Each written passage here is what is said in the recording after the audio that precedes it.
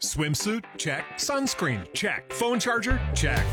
Don't forget to pack the 5-Hour Energy. It fits great in a pocket or carry-on, and the alert feeling will help you arrive ready for anything. Now get 20% off when you use code 5HETRAVEL at 5hourenergy.com. Expires April 30th. One-time use only. Not valid with other discounts. Remember, visit 5hourenergy.com and use code 5HETRAVEL to save 20%.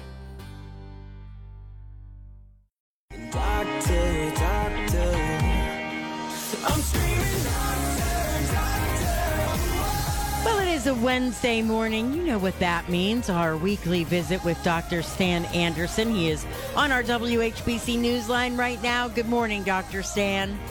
Hey, Pam. Great to talk to you. Boy, I almost feel like I want to play the breaking news. You know, maybe it's not breaking news, but it is the latest news that we're going to chat about this morning. One of the things that you wanted to talk about is this study about dementia, and I read this one as well. Tell me about that. Yeah, so this was actually studies that were done before COVID, but it took them this long to actually analyze all the data and to get it all set. So what they found, and this was a study that was published in JAMA Neurology online, and it was just published 2 days ago. What it showed is that 1 in 10 Americans over the age of 65 has dementia.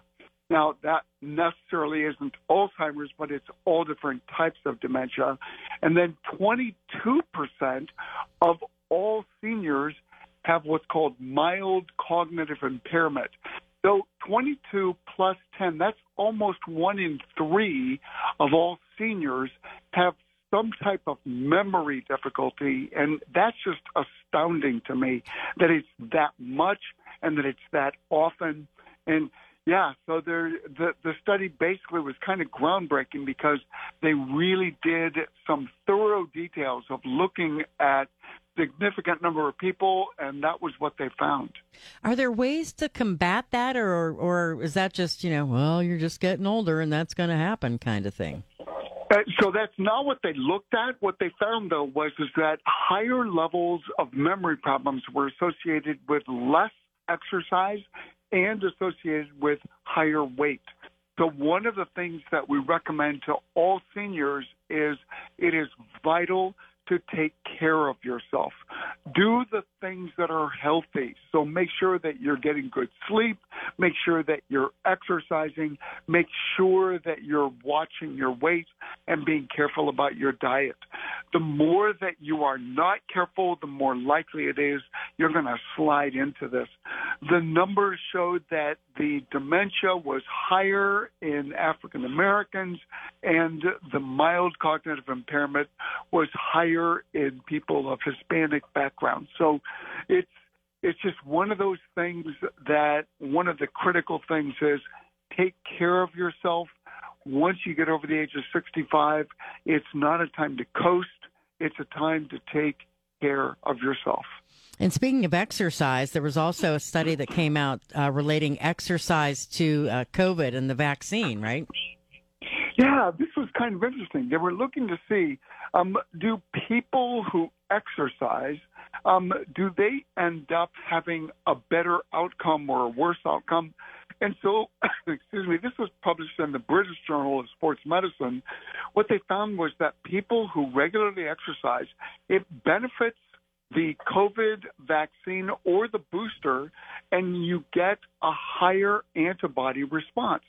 So people who exercise more end up having 25% less likelihood of having hospitalization or death.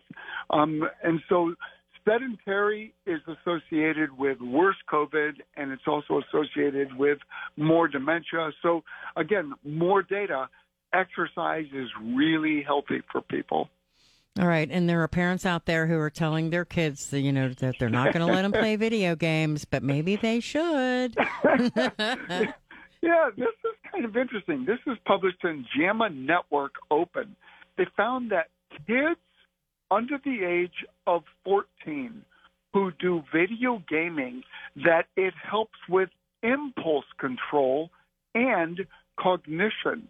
So the specific was kids who played video games for 3 or more hours a day did better on tasks associated with memory and impulse control than children who didn't play video games at all.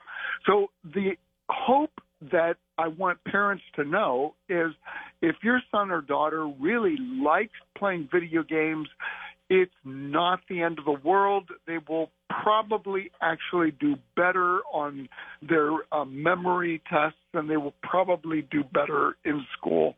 So this was the largest study that was ever done looking at the association between video games, cognition, and brain function, and it definitely showed that there was a positive outcome. Shh, let's not tell the kids, okay? I just thought that was interesting. I thought, wait, it is. I've been telling limit the amount of time that you have watching TV, that you limit the amount of screen time. So it's not TV, but apparently video games where they have to complete a task that is associated with better impulse control. And that makes sense. That's fascinating. Yeah, it makes sense, actually. And we'll talk about vitamin D deficiency because this is something that you might have that people don't even realize they have, right? Yeah, vitamin D deficiency increases mortality risk and raising levels just a little bit. So taking any increased amount of vitamin D, even slightly, could decrease that risk. And so this was a study where basically what they did was they looked to see, is there any outcome difference? And the answer is yes. And so if you want to get your vitamin D without having to take a pill, it's getting outside and exercising. Otherwise, you can certainly take any form of vitamin D, whether it's over the counter, whether it's in food, whether it's in your milk. It doesn't matter how you get it, but raising levels is clearly associated with lowering mortality. And low vitamin D levels are associated with higher risk of developing multiple sclerosis. So there's just so many good outcomes from making sure that your vitamin D levels are in the normal range. There was no danger with getting too high, but clearly what they found was taking some vitamin D may decrease your mortality risk. If you're going to go to the pharmacy and get yourself a vitamin D pill? Let's say you're going to do that. What's how much should you be taking each day? Yeah, so normally it comes in 800, 1,000, 2,000, and 5,000. So the study didn't address how much to take. It basically just said that taking something. So get the cheapest one you can find, and according to what the study was implying, that should work just as well. All right, very good. Well, lots of good stuff today, Dr. Stan, and we expect that out of you next week, sir.